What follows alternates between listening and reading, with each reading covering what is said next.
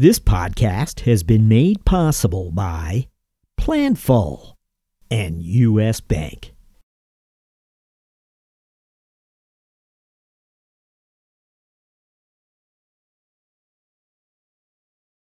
This is episode 610.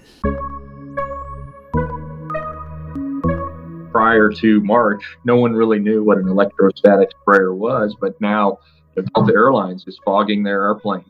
We had solid suppliers and continue to work with them, but we needed to have a secondary source because as the demand increased, it was an area of risk that we were missing out on sales opportunities because we couldn't get the disinfecting chemicals into the marketplace fast enough, the actual foggers and sprayers into this market fast enough. So over the last 8 weeks, we've added secondary sources in that.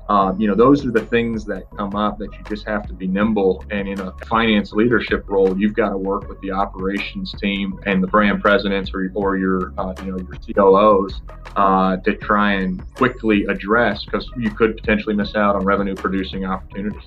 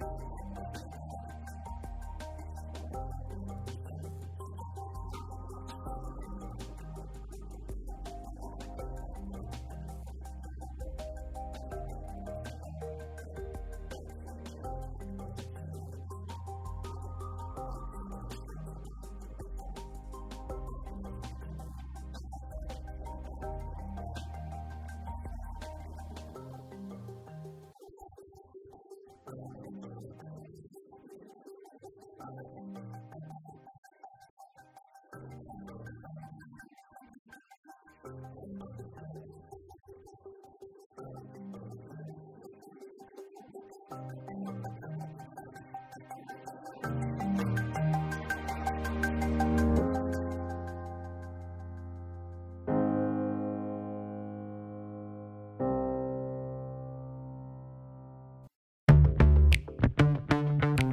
an ever-changing world, it can be tough to keep up with the latest FP&A trends and innovations that keep you ahead of the game. Luckily, there's a podcast for that. Tune in to Being Planful, the podcast for finance leaders and planning experts, and stay in the know about what's happening in planning and forecasting. Guests like influencer Chris Ortega, Boston Red Sox CFO Tim Zhu, and Brian Lapidus of AFP will keep you up to speed on how you can put finance in the driver's seat this year. Find the full episodes at beingplanful.com or wherever you get your podcasts. P.S. Think you might make a great guest on the show?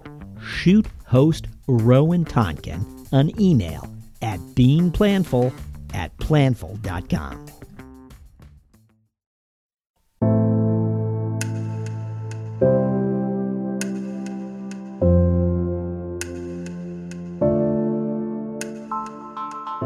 Hello, we're speaking with Michael Borreca, CFO of LYNX Franchising. Michael, welcome.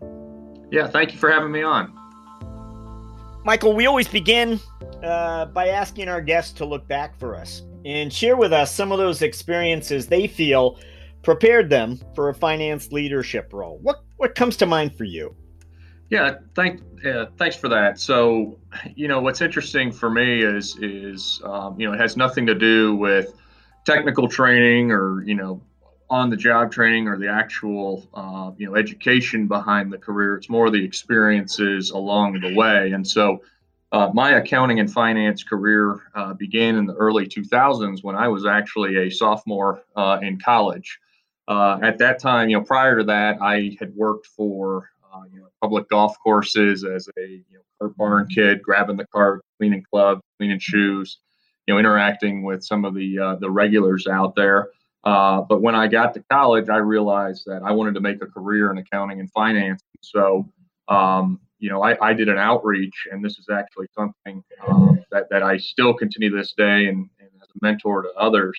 I asked for an opportunity. I raised my hand with the Florida State University Department of Athletics and got an opportunity in their department in the business operations to start practicing my accounting and finance trade. And that was done through outreach to basically anybody who had the name, a director in it, associate director, athletic director, whatever the case may be. I love sports. It's one of my ways to get away. So it's killing me right now that we don't have any live sports on TV. But I asked for an opportunity and said, I'm a student here. I love the school. I love I love accounting and finance. I want to build a career in it. And I got a call back from one of those letters from the athletic director at the time, a gentleman named Dave Hart. And I went in and met with him. And he talked to the CFO of the athletics department, and they gave me a shot. I became an AP AR clerk and spent 4 years in that department working with them. They actually paid for my master's in accounting on a scholarship, and I was able to hone my skills there. But all of that really happened because I asked for an opportunity, and I raised my hand, and I still do that to this day. And ask for opportunities on new projects or areas that may not be in the finance area to get involved in, whether that be marketing or sales. I did also, have the opportunity off of that to go to KPMG in South Florida in the Miami and Fort Lauderdale market. And that was my first real experience with, quote unquote, big business. I was working with the likes of Royal Caribbean and Norwegian Cruise Lines and Marriott International. And that taught me that you've really got to come prepared for meetings, anticipate questions, and be damn sure you know what you're speaking about, and be willing to say, I don't know sometimes. Sometimes that's the right answer. But as long as you do, the appropriate follow-ups, I think that is that has been, one of the most important skills that I have taken. And lastly, as I've moved into my leadership role as a CFO here at LYNX, I'm involved in all aspects of the business, from not only just the financials and closing the books and reporting our EBITDA every month to our shareholders and to analysts, but I'm involved with marketing decisions and what digital programs do we want to roll out, the cost of those and the paybacks we expect, and partnering with our franchisees in the JanPro brand and the Intelligent Office brands to co-invest in marketing opportunities or legal opportunities or supply chain opportunities. And really the thing I've taken away from that, and not really having a sales background, but one of my mentors and board members sat me down and said, "Hey, when you get the sale and your ask is granted, shut up." Right? We have a tendency to kind of continue to validate what we're asking for. And so, I think that's something that, as I've looked at my career and the journey through my experience, I've taken those three things, right? Asking for opportunities and raising my hand. Be sure I'm really prepared and know what I'm speaking about. And then lastly is, when you get what you're asking and people agree with you, just stop. There's no need to further validate it. Well, thank you for that nice overview. I want to find out about LYNX Franchising now. Tell us what this company does and what sets it apart from its competitors. Sure. Yeah. So LYNX Franchising is a holder of kind of commercial service-based franchising concepts. So we're headquartered in Alpharetta, Georgia. We were founded in '91. And we started with the JanPro commercial cleaning franchise brands. We've recently added the Intelligent Office franchise brands. But we are constantly looking at growing within these two spaces, whether it be in the light industrial commercial cleaning as well as professional services. So we're the master franchisor, and obviously have franchisees around the world that through their employees and their own franchisees on the JanPro side are delivering the services to the end customer.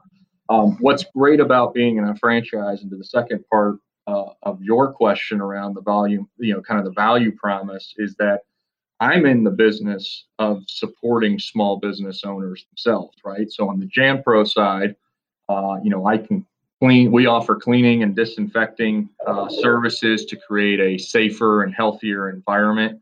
On the IO side, the Intelligent Office side, I can offer fractional, executive assistant, administrative support for small and medium-sized businesses. If you need a meeting room, if you want to expand into a geography and not take on all the direct costs of a new lease, and I can offer you a shared office space environment. And so that's what's great to me, and the value and the differentiator for us is I'm in the business to either one, put others into business as new franchisees, and support those already in business to help really allow them to realize their dream.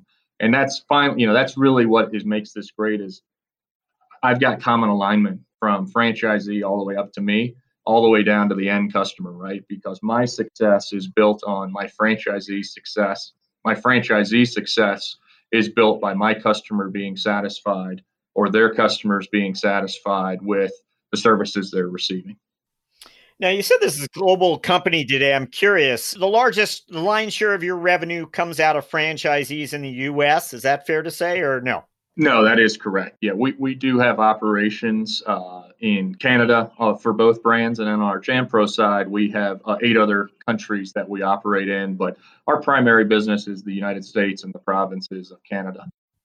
So you arrived there in 2017. So you've been there over 3 years now. What did you do to begin moving your team in the direction you wanted? And did you reorganize finance in some way?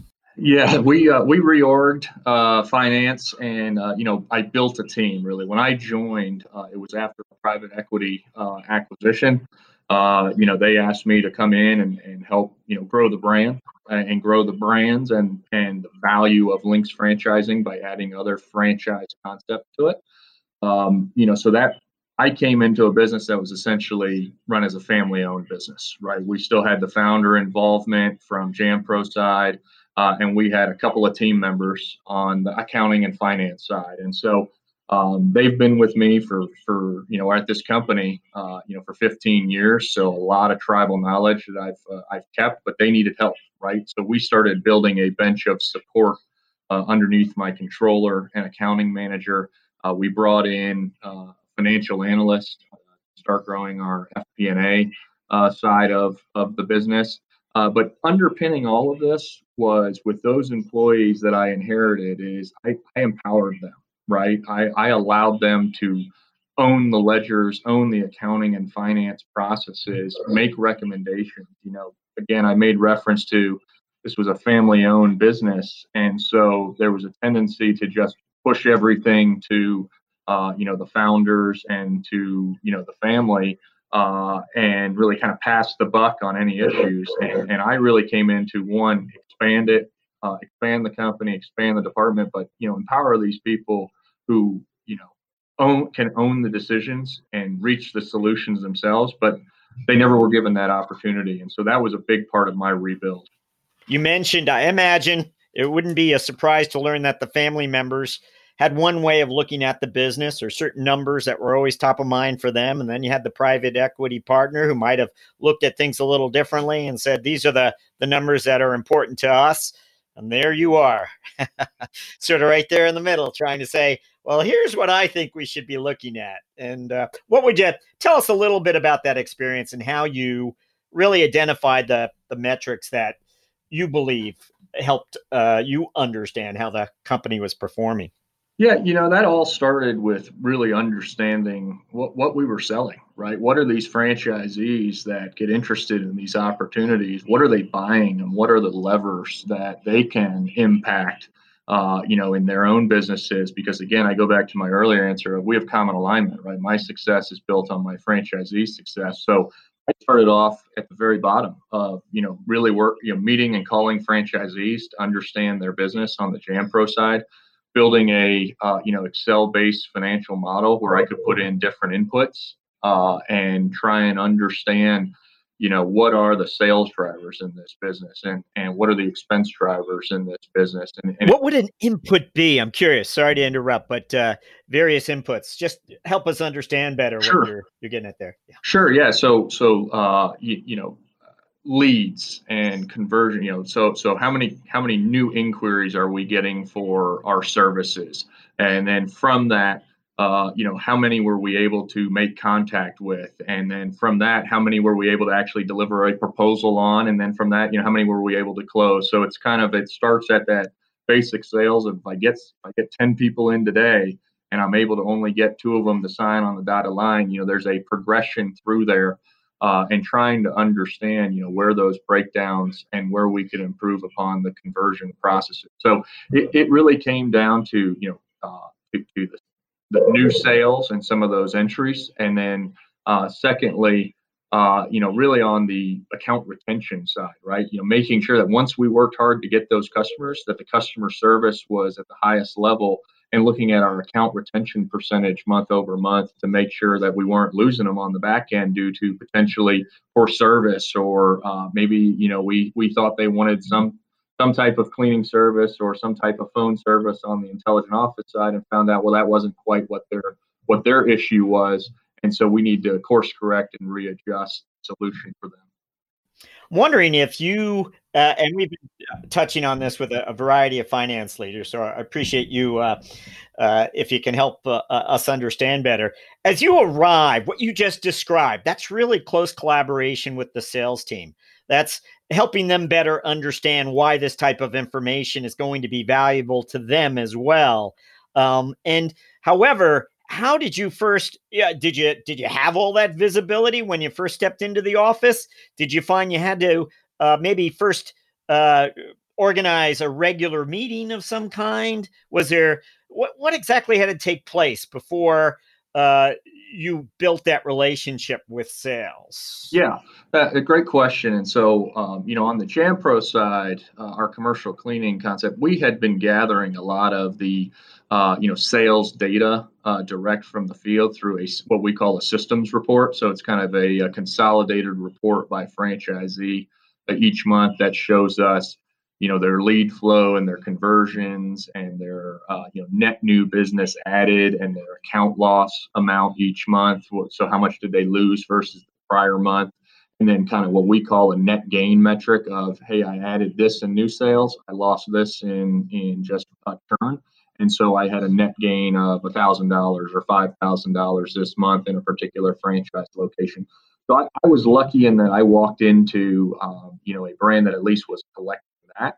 But what it became was we were collecting data, and it was so what, right? So to your point, I had to meet with the sales and our field service directors, which are the folks that are out in the field, meeting with the franchisees in person once a year and multiple times a year over the phone to review their business plans, and really understand that, okay, how can one, we influence these metrics, and two, make sure I'm understanding what this means to the financial model. But you're exactly right in that, I had to set up time with, not only the sales folks, but the operational folks who were out in the field in support of these franchisees as well, to make sure I was interpreting the data correctly. But we started off with at least collecting that data on the JAMPRO side. On the intelligent office side, we acquired that from a founder-owned concept as well, and they were not collecting any of that data. So that became actually the first step in that was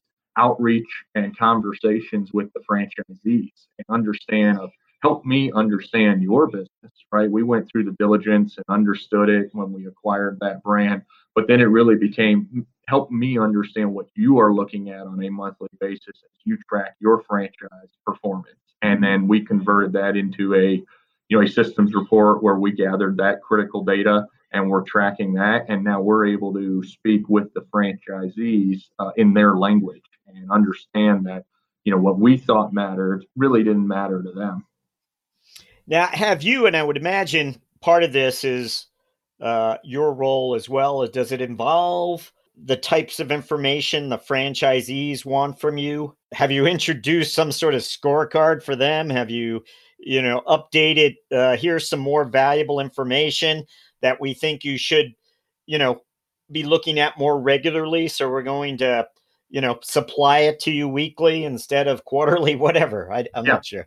Yeah, no, great question. So obviously there's always the quid pro quo, right? We're asking for all this data in from you. And so we need to put something back out to them that they can, that the franchisees can act upon. And so you're exactly right in that, monthly we have moved to what we gather the systems report. We put out that systems report that shows these operational metrics and ranks the franchisees by operational metrics to the entire franchise system. So they get a copy of this report. They can see how they're doing and how they're ranking. But what that does is two things: is one, it creates a conversation between our field directors and our team and the franchisees on opportunities, right? You were in the bottom quartile in lead flow generation.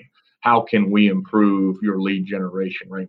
Let's walk through your process. Are you just sitting behind the screen waiting for digital leads to come in, or are you augmenting that with an inside sales approach of outreach and cold calls and traditional appointment setting?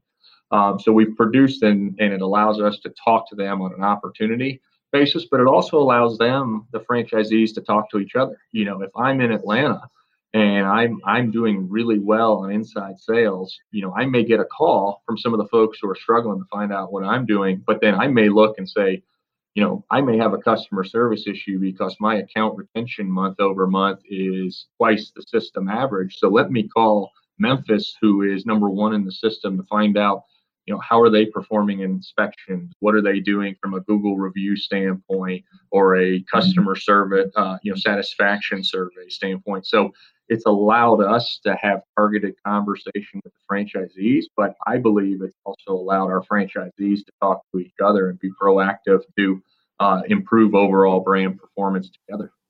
During your tenure, was there a certain business dynamic that you were seeking to make more top of mind or better exposed to the organization? Was there something in particular where you were like, wow, this needs to be better understood and more people need to be keeping an eye on it? Anything like that come to mind if I was to try to single something out, or some sort of, keep it very general, a business dynamic of some kind? Yeah, well, I'll hit on a recent one since it's certainly most top of mind. I would say that over the 3 years here, it's just been a lot of exploring different areas and looking for opportunities. But one that came to mind in particular on our JamPro side is was our supply chain as the COVID pandemic came out and slow and started to really be a firestorm across the country. We realized that our chemical providers were smaller organizations, and our demand was increasing for disinfecting services. And our suppliers couldn't keep up with that. The delivery system, the foggers, right, the electrostatic sprayers that everybody here's talked about now. That prior to March, no one really knew what an electrostatic sprayer was, but now Delta Airlines is fogging their airplanes, daily or multiple times daily. And what we found is, we had solid suppliers and continue to work with them, but we needed to have a secondary source because as the demand increased, it was an area of risk that we were missing out on sales opportunities because we couldn't get the disinfecting chemicals into the marketplace fast enough. We couldn't get the delivery mechanisms, the actual foggers and sprayers into this market fast enough. So over the last, 8 weeks, we've added secondary sources in that. And so, those are the things that come up that you just have to be nimble. And in a finance leadership role, you've got to work with the operations team and the brand presidents or your COOs to try and quickly address, because you're missing out on you could potentially miss out on revenue producing opportunities. So it's interesting because we would suspect there's a huge opportunity here for this business and these types of services. And at the same time, though, there's a lot of doubts in commercial real estate these days as well. How do you look at it? What is it? And again, it's still early, clearly. But when you look going forward, opportunities and risks. Yeah, I'm really excited for both of our brands. Obviously the one that jumps to mind is JamPro. It's in the commercial cleaning space and disinfecting space, right? So we're in a very good place with that brand. I think that the health of the community and the health of the workplace is going to be front of mind for every business out there. Certainly more so than it was in the past. And so, we're well positioned now. As I mentioned, we shored up our supply chain so we can continue to service that increased demand. I also am excited by the intelligent office side of business. I think, as you mentioned, your listening base is finance leaders and finance-minded folks who, we've got a brand here in Intelligent Office that is kind of unknown right now. So it's a big opportunity for us to increase that brand awareness. But we offer a service to companies where you don't need to hire a full-time, administrative assistant or administrative resource. We can handle inbound phone calls and scheduling phone calls and intake forms. To your point about commercial real estate, there's a lot of companies that are going to look to, to decrease the amount of square footage that they have on a fixed basis, and so we offer an effective way to get a fractional share of real estate, right, through a shared co-working type environment, dedicated offices, ability to use conference rooms, all at a fraction of the cost, right? You're paying for usage, and you're not having that kind of sunk cost of just an ongoing lease that is set for 5, 7, 8 years. The intelligent office offering, I think you mentioned it was an acquisition, but can you give us some more of the history there, how that became part of the business? Sure. So we acquired Intelligent Office. Intelligent Office began in the early '90s out in the Denver area, and it's grown into a franchise system that has about 60 locations across the U.S., mostly in the major metropolitan areas. Like we have a big presence across Washington, D.C., the Denver market, as well as here in the Atlanta market. And so it's a concept that we acquired and has always been out there, but I don't think folks are really aware of it because the natural reaction is to, I have an expanding business, I automatically need more space, let's enter into a lease, rather than exploring potentially maybe I only need a few offices, and if I have some spillover space, I can utilize a brand such as Intelligent Office for that, or I've got an inflow of inbound calls, or I may have customer service calls that come in that I need to hire some more CSRs, customer service,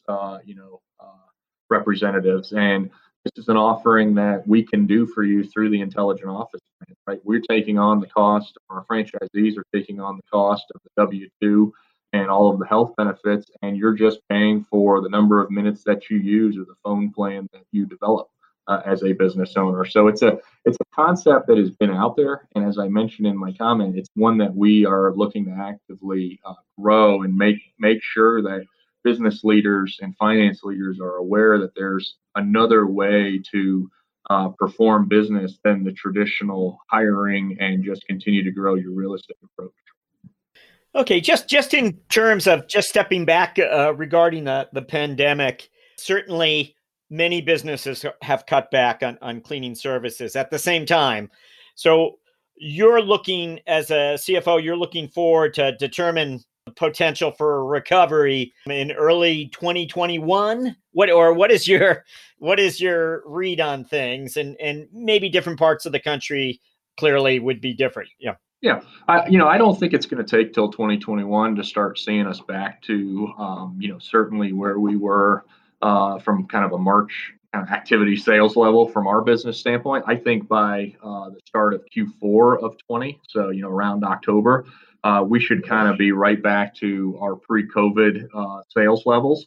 I'm really watching, and the reason I say that is I'm watching, really non-traditional metrics right now that I typically wouldn't have looked at to gauge that performance. And what I mean by that is I'm watching our equipment and chemical purchase volumes, right? And that's a big driver of demand. The more that we're buying and our franchise system is buying disinfectants, the more that means places are starting to reopen. We're going in and doing a deep clean ahead of time, and then they're getting ready for customers to come in. Watching the digital lead flow, right? The marketers and marketing analysts out there are familiar with the digital lead flow, but we're seeing an increase on the Intelligent Office side, folks looking for, private space where they can go and get out of the house and work from, but is, not an open co-working environment. That's what we offer from an Intelligent Office. And then, the other thing I'm watching, at least here in the Atlanta area, and probably a lot of your listeners experience this, is our commute times are getting a little bit longer, more and more. We've been lucky. We've headed back to the office in mid-May, and we're kind of on a couple days work from home, a couple days in the office kind of set up. But I'm noticing in the last couple of weeks the commute times are starting to get longer and longer, which is interesting to watch because that means more businesses are opening. And to your point earlier, certainly from our cleaning side, that means more locations that open, the more opportunities there are for us to clean and disinfect. Yeah, so who would have thought we'd all be so happy to hear about longer commuting times? Some thoughtful metrics there. Thank you. And now we're gonna jump to our finance strategic moment question. Whether it was a risk you avoided or an opportunity that the numbers seem to indicate. Anything come to mind when we ask for a finance strategic moment? I think the primary item that jumps to mind was a real, I'll call it a change in business, business model and approach. And what I mean by that, and I'll elaborate, is I was at Focus Brands here in the Atlanta area in the corporate finance department, and we had a couple of our franchise brands where we had almost 100 locations that we operated ourselves as the franchisor. And so we sat down, myself and the CFO at the time and the CEO, and reviewed a plan to what we call refranchise these locations. So change them from company-owned locations to franchise locations.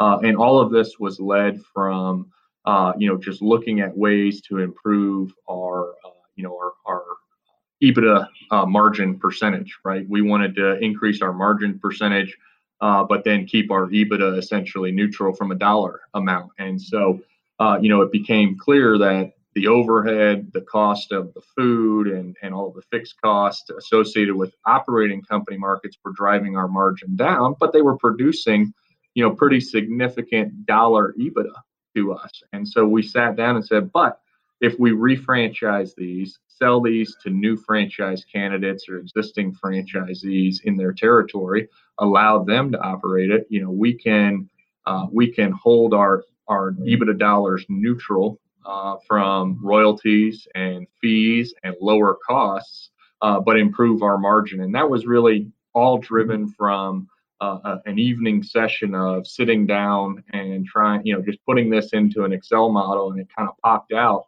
And it led to, an opportunity for me personally and our company at the time to explore this. I presented it to the CFO and CEO at the time, and they bought into it. We went to our private equity owners, presented it, they bought into it, and then I led the execution of the refranchise of these, 50 plus locations across 2 brands, all while achieving our goals of, improving our margin percentage and, retaining the EBITDA dollar amount. So that was my first real moment into, you can make an impact.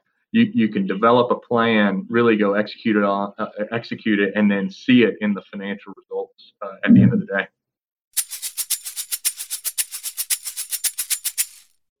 The business landscape is changing quickly.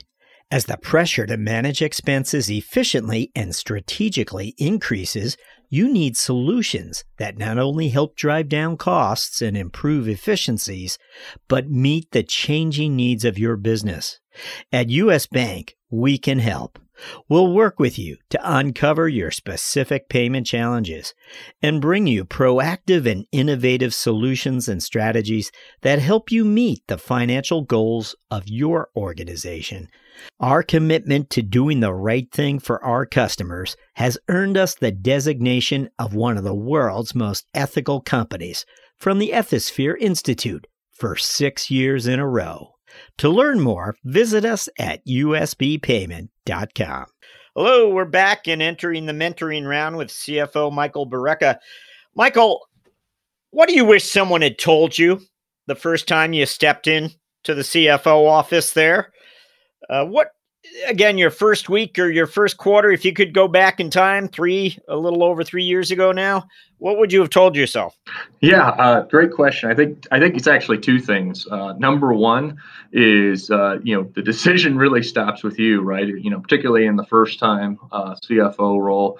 In the first week, I was presented with a very simple task, but it made me realize which was electing and moving forward with our new benefits program for all of across our entire organization. And it's one of those where you don't really think about it, but until you're in the role, you're as the number 2 or even down at the analyst level, you're reviewing it, you're going through the pros and cons of each, and then you present it, right? And then you're a part of the decision, but you don't really make the decision. I quickly realized as the CFO, you are the decision maker, and when that decision is made, that's the plan that's going to be executed.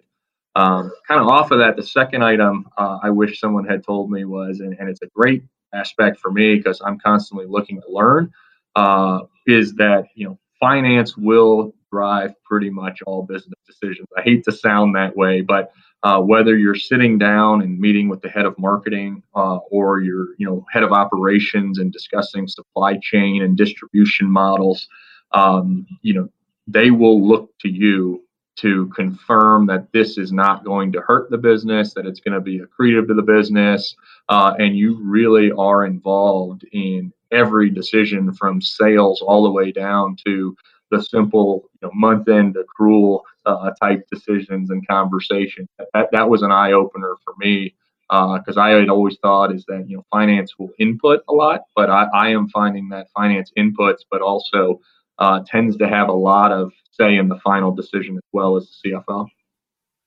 Okay, great insight there. Thank you.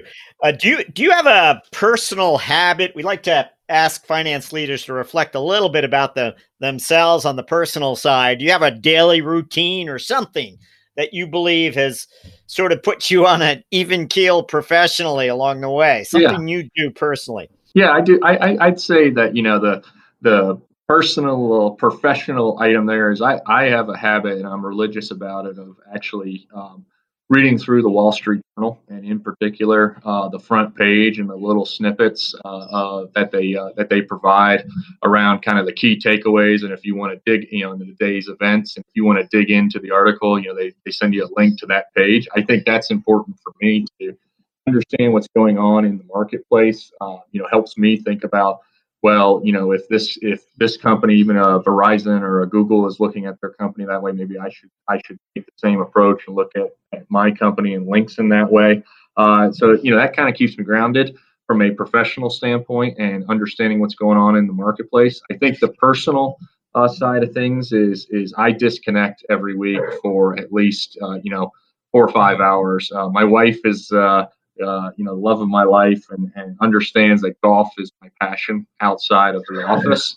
And so I play golf with I've got a group text of 9 buddies that we set up a recurring round of golf. We'll play as a fivesome at the golf course I play in here in the area every Saturday morning at 8:10. It's a great way to disconnect. I don't look at my phone at all for any emails coming in. I have some good laughs with some great friends. We listen to music. We play a nice round of golf, and I tell you what, it really does de-stress me from the week. And and like I said, I have a very loving wife, and that she allows me to do that every week. Is there a book or a text that you'd recommend to aspiring finance leaders? Yeah, actually, from a business book standpoint, the one that always sticks out to me, I fall back on, and I read it 20 years ago when I first was finalizing my master's degree. And it's actually The 5 Temptations of a CEO by Patrick Lencioni. I think that can apply to anybody, whether you are a department head, a senior executive, a supervisor, right? Because I think it lays out, how to be a good leader, in particular, not wanting to be popular all the time. You have to make the difficult decisions, and sometimes you're not going to be liked over that. 2 is, make a decision, right? And move quickly, right? Don't wait on the perfect information, because sometimes, waiting is just as bad as the incorrect decision and then course correcting a little bit later. And so, I think I've always had that book as a point of reference for me, and the 5 takeaways from that book, because it's also aligned to what a mentor has always told me about being in the CFO role, which is, when you go into an event and your company is there, is you don't want to be the guy that everybody loves as the CFO, right? What you want is half that room who likes you, half that room who probably you may have had a run-in with, but ultimately 100% of that room respects you because you're fair, you're balanced. You can't always say yes as the CFO. And that aligns that advice from my mentor, and who I still talk to regularly today, aligns well back to that book that I highly recommend for anybody. So we're up to our final question, whereas when we ask you to look forward for us and tell us your priorities as a finance leader over the next 12 months. Yeah, I think, for me, I'm in a very enviable situation in that I have brands and JanPro and Intelligent Office that all companies of any size can really benefit from, right? They can benefit from, obviously, the health and well-being of the disinfecting and cleaning service, but I think the lower cost and the flexibility that we offer through our phone service or real estate plans on the Intelligent Office side can impact a lot of end customers and end business out there. And so, my number one is taking advantage of this returning market. Adding what would have been, maybe special services or special items as recurring revenue solutions for our end customers and our businesses. I think 2, obviously I mentioned that we acquired we acquired Intelligent Office as part of building the LYNX franchising, concept. So I think, continuing down the M&A front and looking for the right brands keep adding and building, the LYNX franchising enterprise, but also looking for brands that fit our culture, brands that fit our other brands for cross-selling and synergy ideas and synergies. And I think lastly, it's capturing new customers who previously would have been dismissive of our offerings prior to, COVID. I think, historically we've had some customers such as, state governments who wouldn't disinfect their subway cars or buses on a daily basis now who are interested in doing that. And we can do that at a very cost effective price. And I think on the intelligent office side, we had historically gone after, smaller businesses and entrepreneurs and solopreneurs. But I think there are mid-tier companies that are similar in size to a LYNX franchising who can take advantage of our offering from the intelligent office side and not have to hire, W-2 employees to be customer service representatives or executive admin assistants, right? We can do that for you at a fraction of the cost and provide flexibility by only working on what you want us to work on. So I think there's a lot of opportunities for us in this marketplace, and I'm excited by it.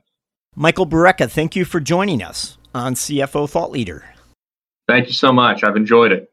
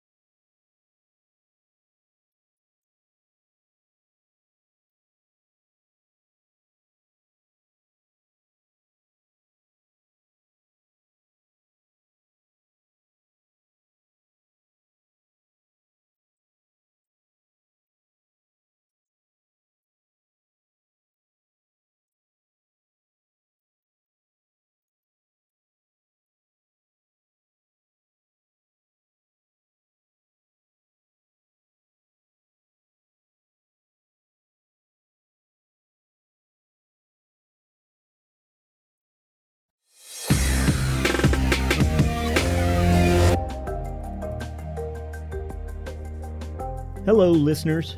Do us a favor.